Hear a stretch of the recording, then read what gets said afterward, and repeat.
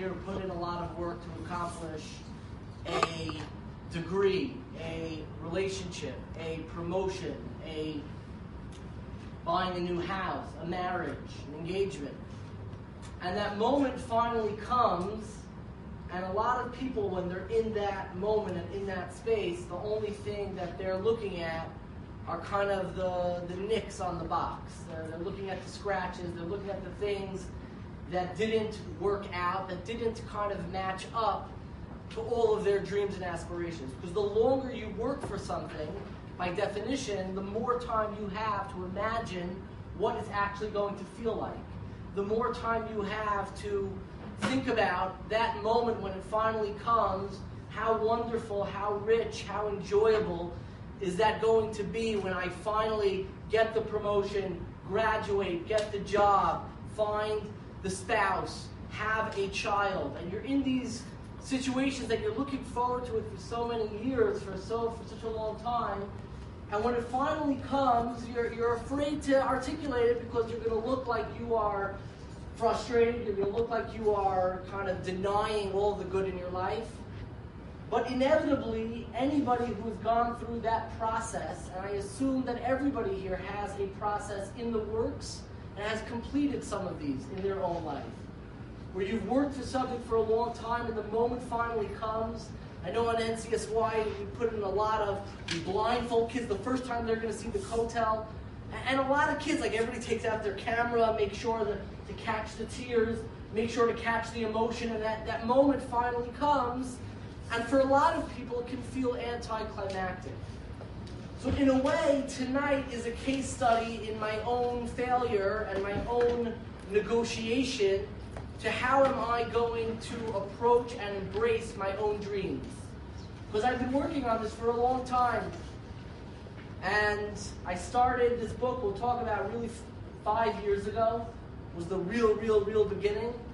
And over the course of 5 years, it's so easy to have that joy and the imagination of what it's going to feel like and what it's going to look like. And then you're finally there, and it's easy to concentrate on all the wrong things.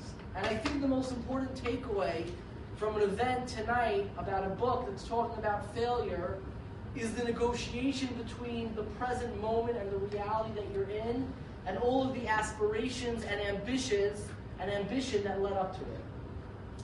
And if I were to give you a piece of advice that has worked for me, that has been the center of my focus, and I've said this many times, is that any event that you lead up to needs to be concretized. When we had the Beis Hamikdash, so you needed Shemen HaMishcha, you needed special oil that you would put on top of the kalim, the vessels of the Beis Hamikdash, and that oil is what people use to concretize those vessels for the service of the Beis Hamikdash. And my question is, what is the Shemen HaMishcha of a personal accomplishment?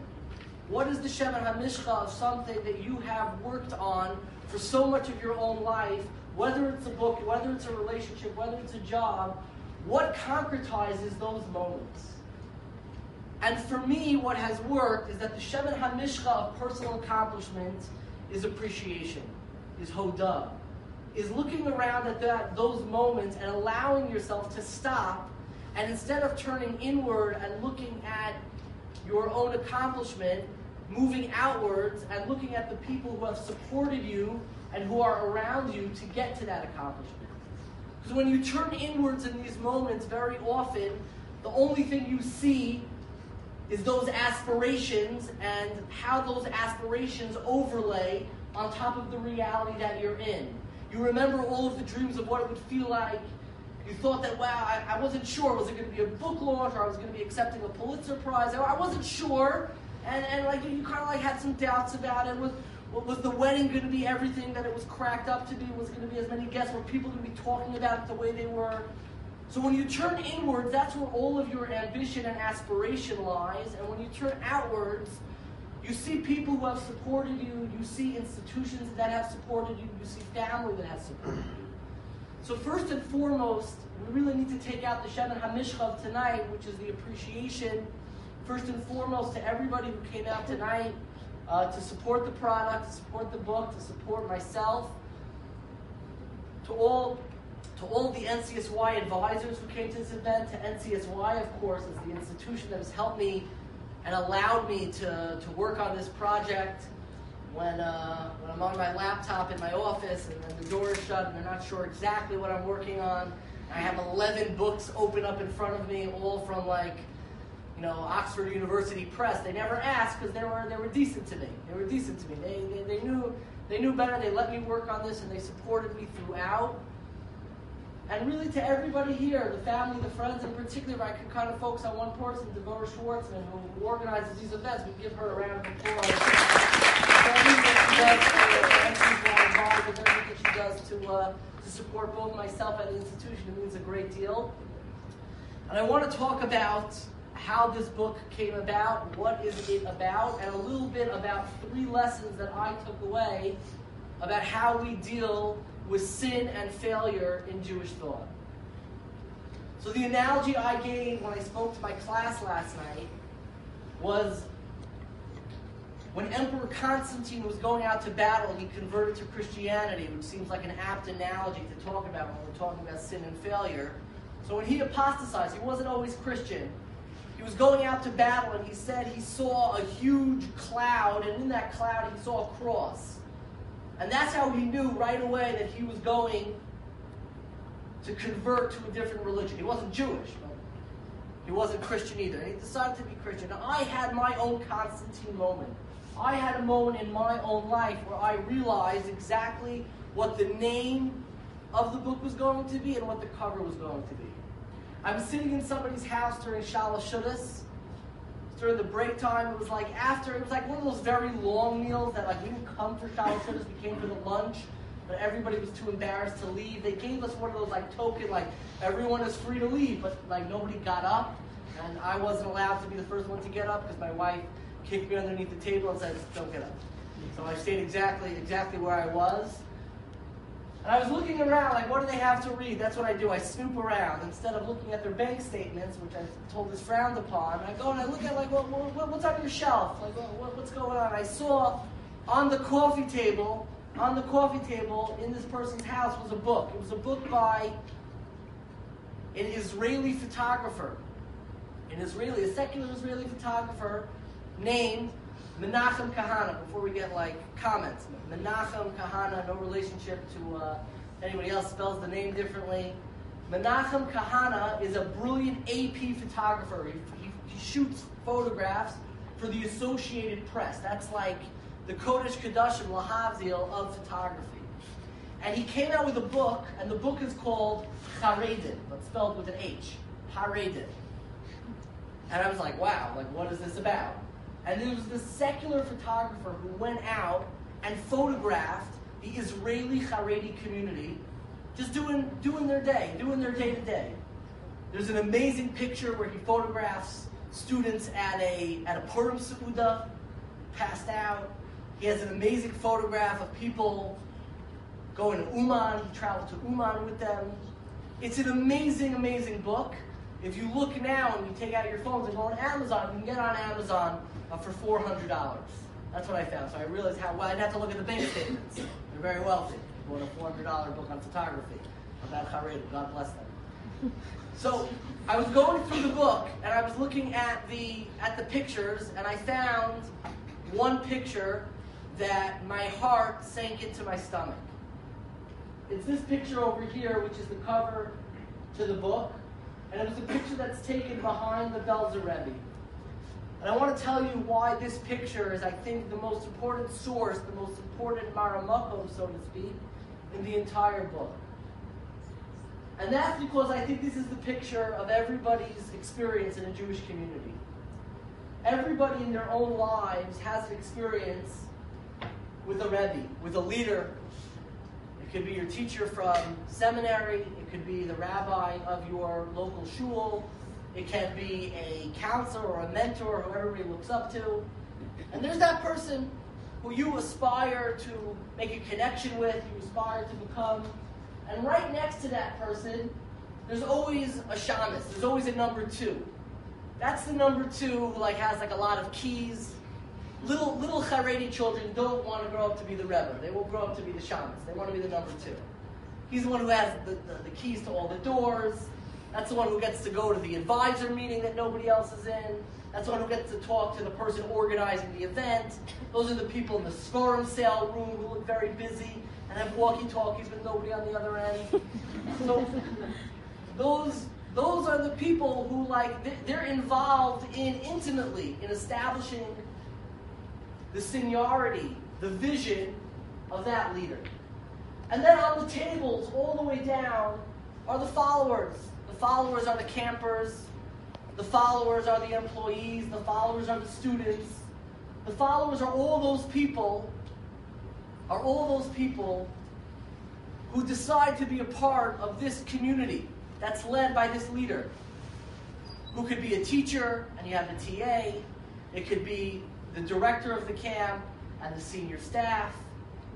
And then there's everybody who's participating.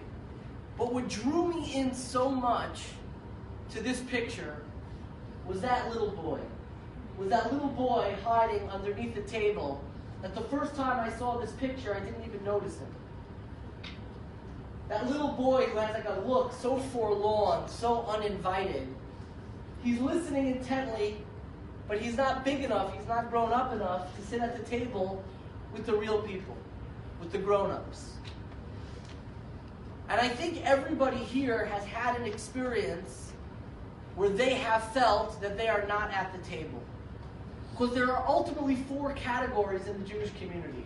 There are leaders, there's their number 2, the senior staff, there are all the followers, and then there are the people who don't really totally feel like they are a part of it. There are the people who don't totally connect to the experience itself. They're in the room, but they're not at the table. They're in the camp, they're in the classroom, but they're not a part of the friendship circle. They're not a part of the closeness and the culture. It's lost on them. And I think a lot of people here have that. Anybody who's ever been to a wedding that they don't want to be at is that child. You have the chassan and kala, you have all the people, the family, the bridesmaids, everybody who's invited. And then there's you. You're at the wedding, you're there, you showed up on time.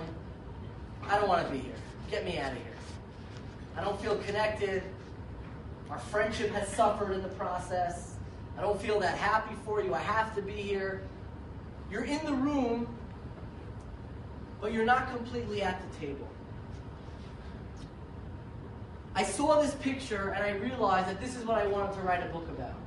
And I realized really pretty soon thereafter that I wanted to call the book Synagogue. So why did I call the book Synagogue? You should know, when I showed the book Synagogue to most of my mentors, they said it was a really bad idea to call the book this, because it's silly. It's silly, it's frivolous. You're going to start associating a synagogue where we go to shul with synagogue, with sin.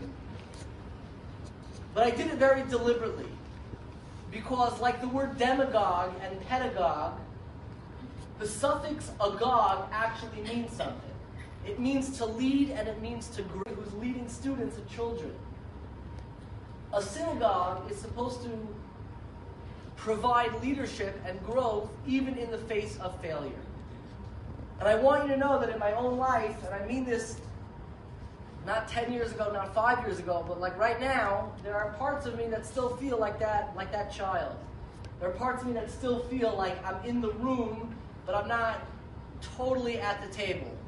And I'm at events and I'm at gatherings where I get me out of here. Get me out of here. This is not for me. And I wanted to write something that shares a little bit of the thought and the law and the theology behind the experience of being in the room and not at the table. 5 years ago, almost to the day, this is next week, this is this coming Monday, I tweeted something. I was sitting in my apartment on Cabrini. I'm sitting on my mattress that was on the floor, just to kind of describe what my life was like at that point in time. So it was a mattress was on the floor. The room, which compared to the last apartment I was at, was like a mansion. It was very, very impressive, but but my room was really the belly of a lot of personal turmoil and dysfunction. There were empty, full containers of deli packets. And you'd ask yourself, if you're only eating a little bit of deli in one night, then why do you have full containers there? They need to be refrigerated. No. You're making a big mistake. I was making myself triple-decker deli sandwiches at 1 o'clock in the morning and stacking them and cutting them down the middle and eating myself until I fell asleep from the carbohydrates and meat, almost on a daily basis. It was a really special time in my life. Those sandwiches got me through a lot. Really, if you ever need to fall asleep, get those big Empire plastic deli packets. That's one sitting. That's one sitting, 3 sandwiches, slice it right down the middle. I realized that if you go into a Seforim store, if you go to the Seforim Sale, you go to the halacha section. So the halacha section has a sefer called Shmir Shabbos Kehilchos, on how to keep Shabbos, called Tefillah Kehilchos, how to daven. There's a sefer now called Tisha B'Av Shechol B'Shabbos Kehilchos, how do you keep Tisha B'Av when it falls out on Shabbos? There is a sefer for every element and every aspect of halacha. And what I was looking for was a book. Do we have a sefer that allows us of how do you do Averas? What role do Averas play in our life? What happens when you're already sinning? What happens when you've already made a mistake? And the reason why I think people are so uncomfortable to talk about this is because the strategy that everybody in this room has is avoid them. It would be a 1-page book. Page 1, avoid them, and the rest would be blank pages. Don't sin, don't fail. But the problem is, without exception, and this is a pasuk, Ein tzadik ba'aretz asher lo yechateh, nobody avoids sin completely. So who's talking about the experience itself? Who's talking about the moments of failure to help us navigate through them? Who's teaching us how to add the suffix agog to our moments of failure? And I decided that I want to be the person. I'm never going to be known for my tzidkus. I made a brief push to be known for my Torah scholarship. Totally belly flopped into that pool, did not work out. I wanted to be known for something. I wanted to contribute something to the world, and I realized that in my own life, thank God, I was so in touch with very obvious failures, very obvious disappointments in my own life. Things that I thought would go one way, and they went another way. Things that I wanted to go sequentially in one direction, and they went in a different direction. That I realized that maybe I'm qualified to write a book about failure. So the first thing I did is I wrote a little Hebrew volume, and it was a Hebrew volume based on a pasuk that really a series of 2 phrases that are juxtaposed in Tachanun. I love Tachanun. I'm like the one Jew. I don't get excited when there's like a bris or something happening in shul where you don't say Tachanun. I love Tachanun. I think it's the most beautiful prayer. If I had to choose one prayer, I would probably just go Tachanun. Like if I had to choose, you only have time for one thing, like the Mechilas Kavod, the 3rd Hallelujah, I would go for Tachanun. That's where I would go. And the reason why I love Tachanun is because there's this phrase that I have been connected to for a very long time. They're juxtaposed. One's a pasuk from Habakkuk and one's a pasuk from Tehillim. And they're juxtaposed right next to each other. They're not really next to each other, but they're next to each other in Tachanun. And one pasuk says, Berog Ezrachem Tizkar, in your anger, God, please remember me. And right next to it, they borrow a pasuk from Tehillim that says, Ki hu yada yitzreinu. Because he knows what our yetzer, he knows what our thoughts and desires are. And it's so interesting that they're juxtaposed in davening like that, because they're not really next to each other. But I've always looked at it as a mantra of sorts, where we cry out to HaKadosh Baruch Hu, Berog Ezrachem Tizkor, in your anger, HaKadosh Baruch Hu, I've disappointed you, I've let you down. I wasn't the model of perfection that I strive to be. Rachem Tizkor, remember a little bit of mercy. Why should HaKadosh Baruch Hu remember mercy? Ki hu yada yitzreinu. Because you know, HaKadosh Baruch Hu, you know what we're up against. You put it in us. You know how difficult it is to navigate the decisions of life. You know how difficult it is to live up to the perfection that we have in the Torah. Ki hu yada yitzreinu. You know how difficult it is. So that's why we're asking you for a little rachmanos. That's why, in whatever I've done to make you angry, rachem tizkar, and I find myself even in personal relationships, Barog is rachem tizkar, a little bit of rachmanos. I know I disappointed you, but you know that I'm trying. So I want to share with you 3 very quick lessons about sin and failure. This book was a failure. This is an actual quote from the Reader's Report. When the book first came out, I sent it to anonymous referees. One of them wrote back, at one point, Bashevkin quotes his own Twitter account, as some have added, on page 130. It's still in there. Didn't back down. The bottom line is that I'm not sure what conversation this book is a contribution to. There are many little pieces of analysis that are interesting. Some insights that are worthwhile, and some pieces that make one wonder what the argument is. I cannot recommend this book for publication. I got rejected. I don't know who this person is. I'm trying to figure out if he's in the room or she's in the room right now. I'm assuming not, but I have tried to find out. I have no idea. I've done word searches of phraseology. I can't find out who wrote this. But this book was rejected, and I pushed back and I pushed hard. And you should know, the day that I got this, I fell apart. I got it in the middle of work. I find that when you're having a pretty bad day and you get an email that's entitled Reader's Report, or some email back from a fellowship, I know exactly where I was standing. I know where I was standing when I was rejected multiple times from the same fellowship. I know where I was standing, exactly where I was standing when I got this Reader's Report. I was on the 14th floor. I was turning a corner, and my heart sank to my stomach. I said, "It's over. It's over." I wrote this whole book. I sent it, and one of the readers hated it. He doesn't want to recommend it for publication, and everything dropped out for me. So here are 3 quick lessons that I think could help you navigate a little bit of sin and failure. Lesson number 1. It's not just about focusing on doing better mitzvahs. Every year during Yom HaNorayim, there's a big push. Gotta daven harder.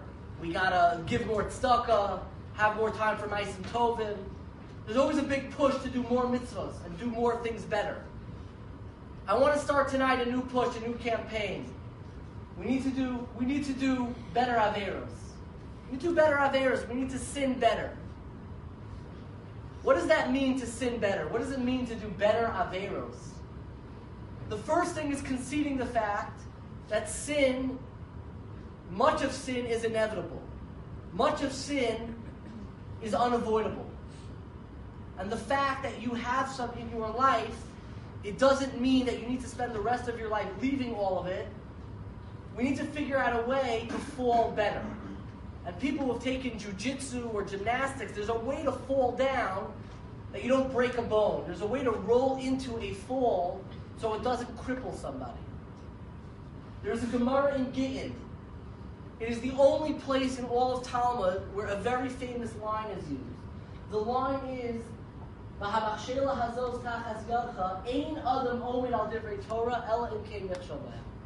person cannot stand up with the words of Torah unless you first fall by them. And at first, and this is a line that's repeated over and over again in Sifrei Chasidus and in Sifrei Musar, but it's really only used once in the Shakla V'Tarya in Gemara, in the question and answer in Gemara. A person cannot stand up with Torah unless you first fall by them. And my question is, why in all of Talmud, why in all of the Gemara, is this the one place that we actually use this Gemara to talk about a Hava Amina, what we originally thought out of Maskana? And I think it's actually telling us something even more profound than you have to go through struggle in order to get up. That's not one of the lessons, because we know that intuitively and we hear that in pop culture songs. You don't need me to come in here to tell you that failure makes you better. I think we got that memo. But I want to talk a little bit more deeply and with a little bit more nuance about how to make failure make you better. And this Gemara is talking about a situation where somebody is marrying either half of a person or marrying somebody whose only half of them is able to be married. And originally the Gemara compares the two. It says, if I walk over to a woman and say, I only want to marry half of you, and if I walk over to somebody who only half of them can get married, the Gemara initially thinks it's the same thing. And then the Gemara rejects it, says that it's not the same thing. They're two very different things. And it uses this line, Ein Adam Omen in Torah, Al Divrei Torah, El Im Kein Yichshel Behem. What's the difference? The difference, says the Gemara in the Maskana, is my taima, Hasam Shayar B'Kinyano, Hacha Lo Shayar B'Kinyano. In one case, when you go over to a woman and say, I only want to marry half of you, so you left half of her that's able to get married. You left some of your ability to acquire, some of your ability to put in effort, some of your ability to really master this situation. You left it on the table. Hassam, in the other case, when there's somebody who can only get married by half, only half of them is capable of getting married, that's different. You acquired as much as you possibly could. You put in your best effort, and everything left was out of your hands. The lesson of sin is that we only say Ein Adam Omed Al Divrei Torah El Im Kein Yichshel Behem is when you are not shyer, you don't leave over the kinyano in what you are able to acquire. You cannot use failure as an excuse to not try. You can't say that failure is inevitable, so why try at all? Because in that situation, you left opportunity on the table. The key to mastering failure is to strive for perfection. The key to mastering failure is to reach out as far as you can with the knowledge that there's always going to be something that's out of your reach, but there's always going to be something that you can grasp. And hold on to what you can, and don't beat yourself up on what you cannot reach. If you're not shyer b'kinyano, if you don't leave over something in your acquisition, then you're going to be able to be omed on that divrei Torah. And I think that's an issue that a lot of people struggle with. The example I gave once when I was speaking in YU is when I was in Ner Yisroel. I prefaced it like that so I make it seem like it was a very long time ago. You'll hear that second half of the sentence. When I was in Ner Yisroel, I struggled with waking up for davening. I struggled with waking up for davening. I had a hard time. I missed shachars a lot in Ner Yisroel. When I say a lot, use your imagination. A lot. And what happened is that I was too embarrassed because I insisted on perfection to let anybody know that I missed davening. This is real. This is real.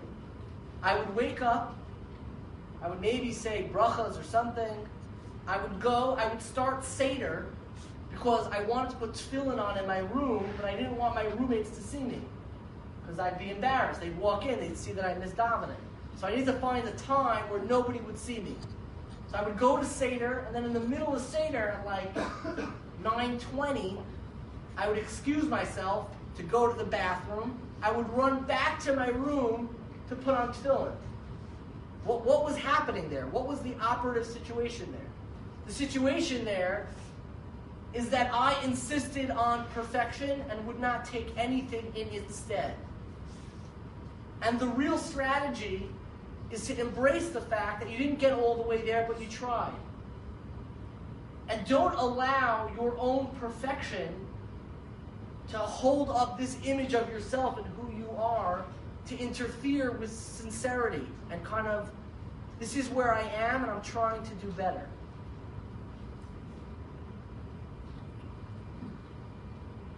Lesson number 2, and this is a Purim lesson. It's a lesson that I've said, and it means a great deal to me. The Gemara in Bava Basra says that the most beautiful Beis Hamikdash, the most beautiful part of the Beis Hamikdash, was the ceiling. The Gemara says that Misha lo ra binyan hurdas, lo ra binyana meyama. The second Beis Hamikdash, which was built by hurdas, if you haven't seen this building, you've never seen anything in your life. And the Gemara wants to know, what was so nice about it? And the Gemara says it was the tiling system. They had these blue tiles that they would kind of space with different shades of blue. So when you looked up at the ceiling, it looked like the ocean. The Gemara says the last 3 lines, Ki Advisiti. It looked like the ocean. Why is it that the paradigm of beauty of the Beis HaMikdash, of the second Beis HaMikdash, was the ocean? Why is that what makes that experience that the Gemara says, Mishal Rav binyan hurdas lo Rav binyan miyama? And there's an explanation that's given by the Pachad Yitzchak by Rav Hutner that is so dear to my heart and so close to my heart. I really only want to share one line with you, but it's that powerful. In the back of Pachad Yitzchak on Purim, we're around Purim time, so it's okay to quote. In the back of Pachad Yitzchak on Purim, there's a series of ma'amarim that people skip. They skip them because they're written in Yiddish. But I had a friend in Eretz Yisrael who thought that I woke up for Shachris that morning, who I convinced for a chavrusa. His name was Yitzchak Bloch. Yitzchak Bloch, I don't know why, was fluent in reading and writing Yiddish. It was like incredible. KBY graduate. And I sat with him, I said, I want you to go through each of these ma'amarim with me. And Rav Hutner says something so beautiful about waves. He says, the reason why Mishal Rav binyan hurdas lo Rav binyan miyama, the reason why if you saw this ceiling, it was like the most beautiful ceiling you ever saw, is because every wave, so long as it's in the ocean, it knows it's going to crash. Every wave, when it's in the ocean, knows that from the moment it hits the shore, the power and energy of that wave is going to subside and is going to end the moment it hits that shore and the moment that it stops. There was something unique about the second Beis HaMikdash. What was unique about the second Beis HaMikdash is that from the moment it was built, they already knew it was going to be destroyed. From the moment it was built, they already had built the tunnels to figure out how they were going to escape and save the vessels, the Kalim of the Beis HaMikdash. What made the second Beis HaMikdash unique is that its ultimate failure was built into the actual architecture of the Beis HaMikdash.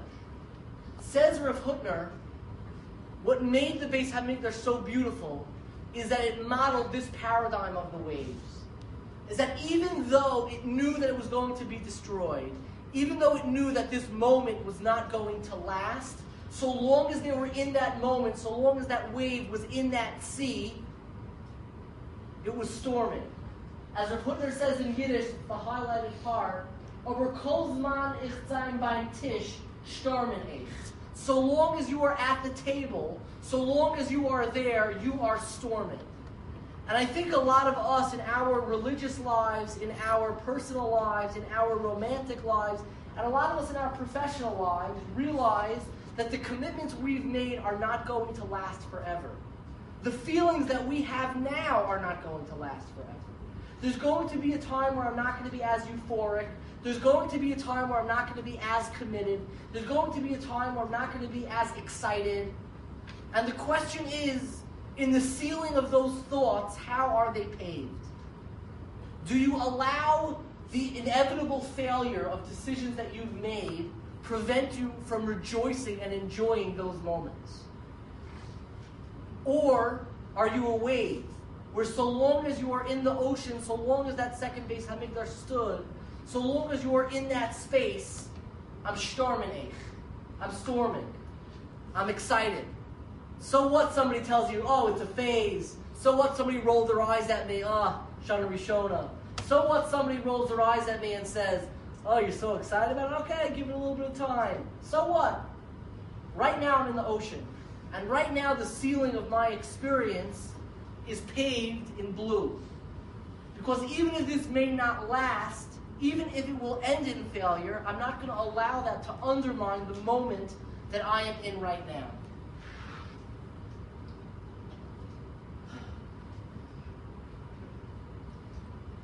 This is one of the most profound quotes that I've ever read on failure.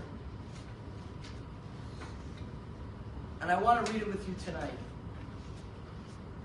I think about it a lot because as I mentioned before, anytime you have a celebration, it's a negotiation of the aspirations you had and the ambition you had and the moment and reality that you're being confronted with. So I don't know if any of you know, but there is somebody on television named Conan O'Brien. He has a show on TBS. He used to be on NBC. He took over The Tonight Show after Jay Leno. And he wanted that job. He wanted Jay Leno's job. He wanted The Tonight Show for decades. He always wanted that show. And he waited around for it, and he finally got it. After getting that job and waiting for it for months and months and months, he got canceled. The show got canceled. He got fired from his job. It was a whole thing. People got upset. And he moved to TBS. He gave the commencement speech at Dartmouth right after that experience. And he said as follows. He says, but then, in the second paragraph, but then something spectacular happened. Fog bound with no compass and adrift, I started trying things. I grew up cinnamon beard. I dove into the world of social media. I started tweeting my comedy. I threw together a national tour. I played the guitar. To this day, after the 3 dots, I still don't understand exactly what happened. But I've never been more fun, been more challenged, and this is important, had more conviction about what I was doing. How could this be true? Well, it's simple. This is such a powerful line. There are few things more liberating in this life than having your worst fear realized. You thought that it was going to work out a certain way. You thought that you were going to become something, and now you're not.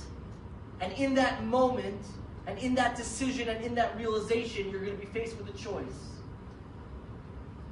Do I constantly reach back and try to turn back the clock and reinstate that moment that I was waiting for? Or do you allow yourself for profound reinvention? I remember I was on the phone once with my sister. I was in my house, and she asked me a question that sent me into like a real nervous panic. I was on the phone with her. I don't know why she asked me this question. She's an emotional terrorist. And she's like, we were talking about what I'm doing. She's like, David, like, is this what you planned on doing?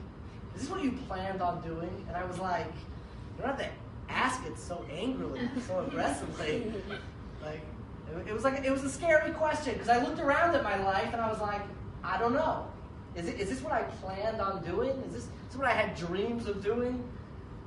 And the first thought when you have that is like all the annoying things that you do day to day, like, like setting up, tables and, booking buses and making sure that things are arriving on time. You're like, I didn't plan on doing that.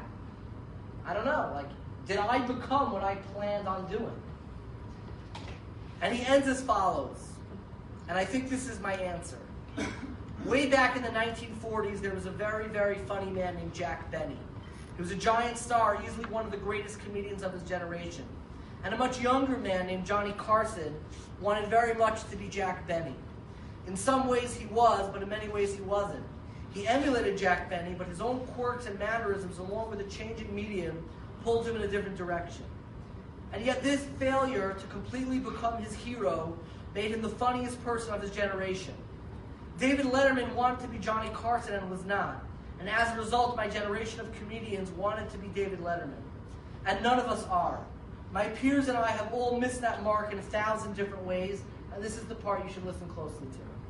But the point is this.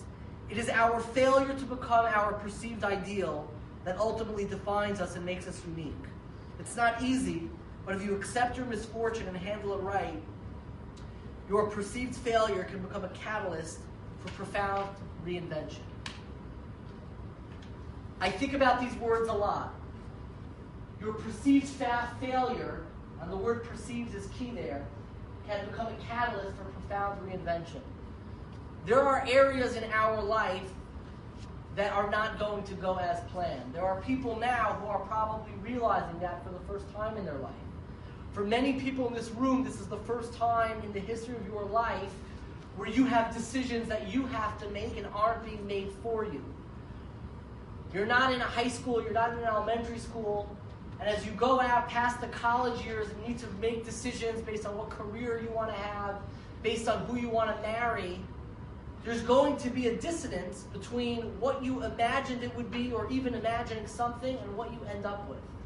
And you're like starting to get the memo that I might be one of those people who it doesn't work out for.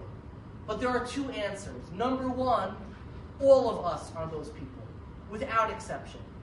Nobody has a sequential life. Nobody's life goes exactly as planned. And everybody has a perceived failure. For some people, their perceived failure is laughable. But for many of us, it's deeply personal. And when we get that memo, the question is, are we going to use it as a catalyst for profound reinvention? Or are we constantly going to be trying to invent that time machine to go back and correct things so we're in a perfect world? And that's really the opportunity that failure presents. I want to end with a source that I think is the most powerful source that I confronted through the entire book. And it's from the Sefer HaChinuch. I know I'm contractually obligated to quote Reb Sado, but he missed the cut. It's the Sefer HaChinuch. The Sefer HaChinuch, in the mitzvah of tefillin, is talking to his son. And he says that there's a halacha that you have to have very holy thoughts when you wear tefillin. There are certain times where you have to take off your tefillin. And he addresses the fact that there were many years, almost centuries, that Jews stopped wearing tefillin at all. People did not wear tefillin for centuries. One of the misconceptions that they had was the fact that they thought that we're not holy enough to wear tefillin. We're not great enough to wear tefillin. And the Sefer HaChinuch elevates the conversation beyond tefillin and addresses his son very personally. V'lo kain beisi, in the second highlight, ani im hakel. That is not what we do in my house. Ki yadati, because I know she'ein tzadik ba'aretz asher yaseh tov v'lo yechateh. I know that we're not perfect.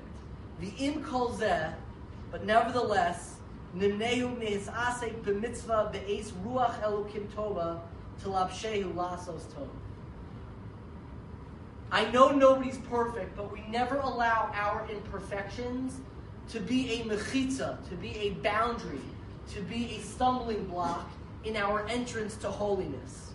Ki mi yodea im ulai yimshach b'darko hatova ad es moso v'hamaves pitom tava. Who knows if this is the moment that is going to draw you in closer to holiness? For many of us in this room, the number one impetus to a life striving for perfection is the knowledge that we are not going to reach it. For most people in this room, the morning after, and you could fill in the blank because everybody has their own story about what the morning after is the morning after from. For some people, the morning after is the morning after a breakup. For some people, the morning after is a night of a bad decision.